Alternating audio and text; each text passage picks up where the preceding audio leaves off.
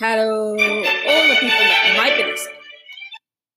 So, welcome to episode 2 of Wackadoo, my postings and musings.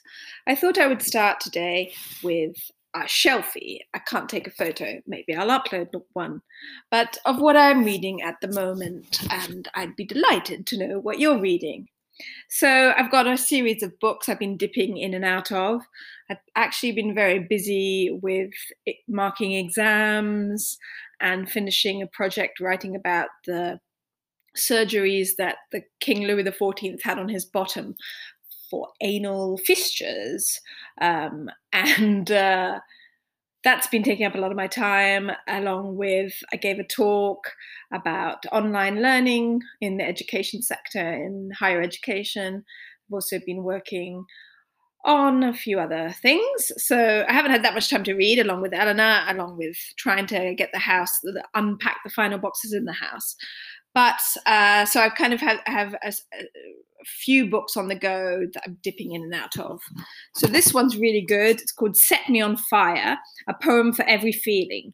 It's an anthology by she's a food blogger, and she's also a great writer. I think she's just written her first murder mystery called Ella Risbridger. And the poems are really modern and funny and really silly. And there's one for every feeling. So in the index, it's like one for being hungry, one for feeling tired, one for feeling heartbroken, one for feeling depressed, etc. And there's a nice poem to go with them. And I really like that book. And I really like that. I could send you a few of my favorite poems if you like. There's a new poet I discovered. She's from New Zealand. She works in a bookshop, but she writes poetry on the side. Lindsay Bird is her name, and she writes really funny poetry. It's quite provocative, but anyway. Then I'm reading a Roald Dahl book, which I've never even read in English, but this is in Italian. It's called La Fabbrica di Cioccolato, which I'm sure you can guess is Charlie and the Chocolate Factory. It's funny, there's no Charlie in the title. It's literally the Chocolate Factory in Italian. And I am reading it very slowly because I haven't read Italian for a long time. And it's funny. It's good. I've never read the original. I've never even seen the film. So I haven't got very far in. I haven't got to he hasn't won the gold ticket to go see Willy Wonka's factory yet. So I'm in chapter 2, I think. Then I'm reading a book called Older But Better But Older, The Art of Growing Up, which, don't mock me, is a book by a French fashionista about aging well, looking after your skin and dressing well. And it's quite obnoxious. I have quite a few problems with it. It's quite Parisian as well, and bourgeois. You must dress like this. You must have your hair like this. But actually, no, it's not that prescriptive. It's really just about embracing your body and your face at the different stages, and how it's not, you don't look exactly how you did when you were young, but how you can enjoy the different fashions and experiment with what works for you, and make sure you have lots of sun cream. And it's not like big on selling you must have anti-wrinkle cream and you must do this. It's really just about, I guess, body positivity and enjoying what comes with a mature body and a mature outlook and all that. And I got it because I read something about it and it was quite amusing and it's funny and it's quite written in quite a funny style. And there were some good photos. So anyway, that's that one. Then I got something called The Healthy Skin Diet, which I had a long time ago. When I get stressed, my skin goes all yucky, and my skin was yucky when we moved to Cambridge. And I thought maybe it was because I was sleep deprived, so I've been drinking more water. And this book is about, you eating lots of nuts and making sure you drink lots of hydrate and eat whole grains. And it's big on probiotics, like yogurt and feeding your gut, the good bacteria for your gut. So yogurt and pistachio and dates are also really good. So just trying to integrate those things. I mean, it's kind of easier in the summer to have more vegetables and salads and things, and we do eat a lot of fruit. But having a good regime, I guess, making sure you have a balanced diet. And I guess that ties into Ella not eating so well at the moment. I'm just thinking about what to do to make sure that we have a range of nice foods for her. And the final book I have is another Italian book. No, I've got two, in fact. Siamo con te, Charlie Brown, which is Snoopy cartoons in Italian. I found this. I was going through some old boxes and I found this. And obviously, I'd forgotten I had it. And it's just, Peanuts comic strips in Italian. And they're good. And I just dip in and out. And I like Snoopy. And I'd forgotten how much I like Snoopy. So that's good. And then we have the last book, Sally Rooney. This was a book I got given by a friend for my birthday. It's called Normal People. And it's an Irish writer. I read the back because I've just started it. It says, Connell and Marianne grew up in the same small town in the west of Ireland, but the similarities end there. In school, Connell is a popular and well-liked, while Marianne is a loner. But when the two strike up a conversation, awkward but electrifying, something life-changing begins. Actually, it sounds quite dumb, but it's very well written and it's been well received by a lot of people, I think. Normal People is a story of mutual fascination, friendship, and love. It takes us from that first conversation to the years beyond, in the company of two people who try to stay apart, but find they can't. So we'll see. But I like the cover. The cover's got a picture of sardines and, half open sardine tin. And then there were two people squashed inside kissing. So it's quite nice. So we'll see. I hope to read that in August because I don't think I'll be reading it in the next few weeks.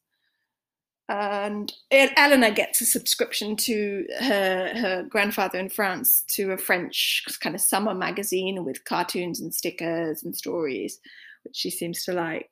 We also bought Paddington Bear for her, but she refuses to read it and insists on Kipper. So. Val's been saying he wants to. The last book Val read was in January over Christmas, so holidays. So he's desperate to read something. So maybe I should buy him something nice. He usually alternates between a French book, which he can read quickly, and then an English book. He likes spy stories. He read, I think, Tinker Tailor Soldier Spy.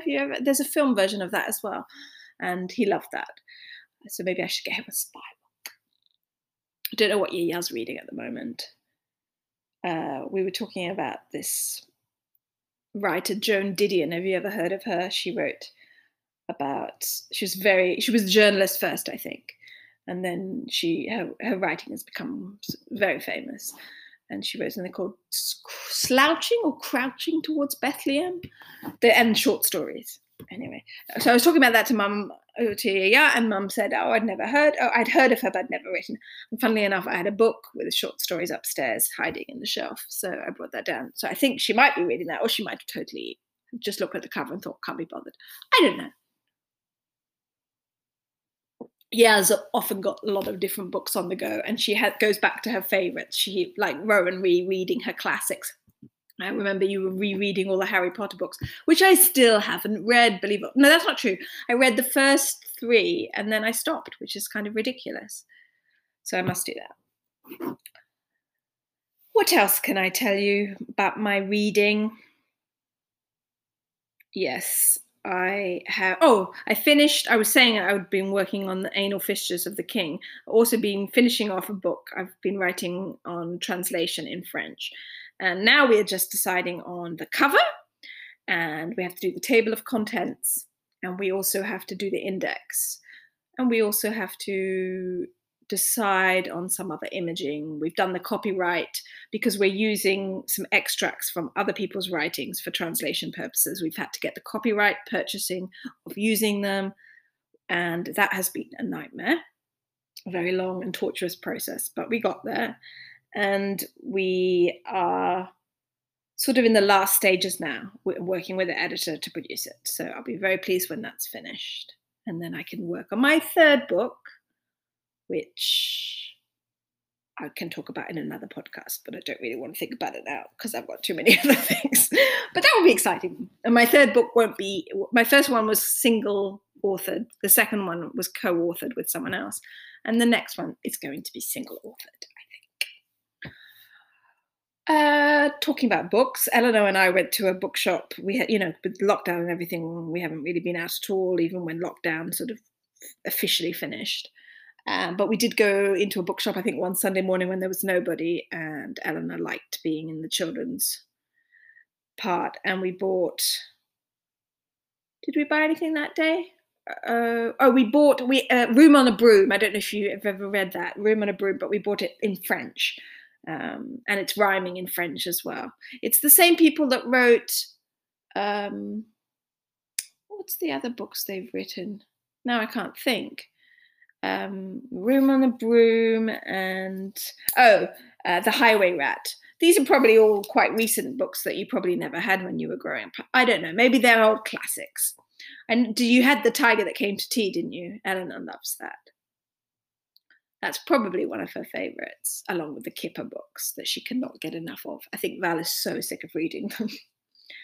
Speaking of Eleanor, I'm going to have to go and pick her up in about 15 minutes. I bought a blue bike today. It's got a little basket. I can send you a photo on the front. Val bought a bike about 2 weeks ago, and Eleanor's been enjoying riding with her. And I have been meaning to get one, but I've been too busy. I went to a shop yesterday, £600 they wanted, but then I found on Gumtree a cheap secondhand one, which was £100, and it looks nice. It looks a bit like the one that did Ruth have a blue? No, I had a blue bike when I was about 13, but it's much bigger. And it's nice, and I can put a child seat on it so Eleanor can ride, so that's good. And the guy, I couldn't fit it into the car. I went to pick it up at this guy's house, and Val came along with me because I thought it was quite random going to someone's house, even though I wasn't going to go in the house. He was going to have the bike outside on the pavement. But anyway, Val came with me, and it wasn't the evening or anything. It was the middle of the afternoon, so it was fine. But the guy was a bit weird, and he was acting like I didn't know how to ride a bike. And I got on it, and he let me have a ride, and he was then telling me that I couldn't ride a bike properly, and I was slightly annoyed by that, because I can ride a bike. I was a bit wobbly because I was nervous. He was watching me and saying my technique wasn't good or whatever. Anyway, so I went back to buy the bike today, and he tried to help me fit it into the back of the car, and it didn't fit into the car. And he was like, "Oh, I'll drive you back with it. I'll drive in my truck back with the bike, and I'll follow you in the car." So I thought that was very kind. So we did it. And then when we got to near the house and I got out and said, "Oh, you can leave it here," he was like, "Oh, you've driven completely the wrong way. Obviously, you don't know Cambridge. It's 3 times as long away." And was just kind of then telling me how bad my driving was. And I was driving too slowly sometimes. So I thought, it's not just my bike riding that he has problems with, it's my car driving. So I was pretty annoyed with that. And then that he was acting like I should be super grateful that he drove it here and that he wouldn't normally do that for people. And I just thought, leave me alone and stop this expression that I learned recently, mansplaining, telling me, that he knows better. Anyway, so I got my bike though. And it didn't cost much compared to on the high street. So I was happy. And he gave me a lock as well, a U-lock. So I've got something to lock it up, because apparently a bike gets stolen every 3 seconds in Cambridge. So there you go. Tonight I have made Val usually cooks dinner, I have to say, but tonight I have made a chicken and roasted vegetable and roasted squash and pine nut salad. I believe I made this once before in Yaya's house, and you and Papu and Ruth came in starving from a panic room in Headington, and I'd made it for dinner, but it was already out, and you were like, "Oh, we'll all eat this," so you all ate this without stopping for breath, and that was hilarious. But no, I made it at lunch for dinner. So we can have that tonight. We went and had fish and chips yesterday out in a pub, but it was in a garden, and there was no one, so it was kind of safe. But it was the first time I'd been out since lockdown, and I have to say it felt strange. And people, it's now obligatory to wear masks as of tonight, midnight, but I don't see that many people wearing them, which is frustrating. The situation is much better here in Cambridge than I think it is in Boulder, but nonetheless, it's obviously going to get worse again. Okay, enough of my ramblings. I hope you enjoy this, and I will make another podcast probably this time next week. Love you. Bye.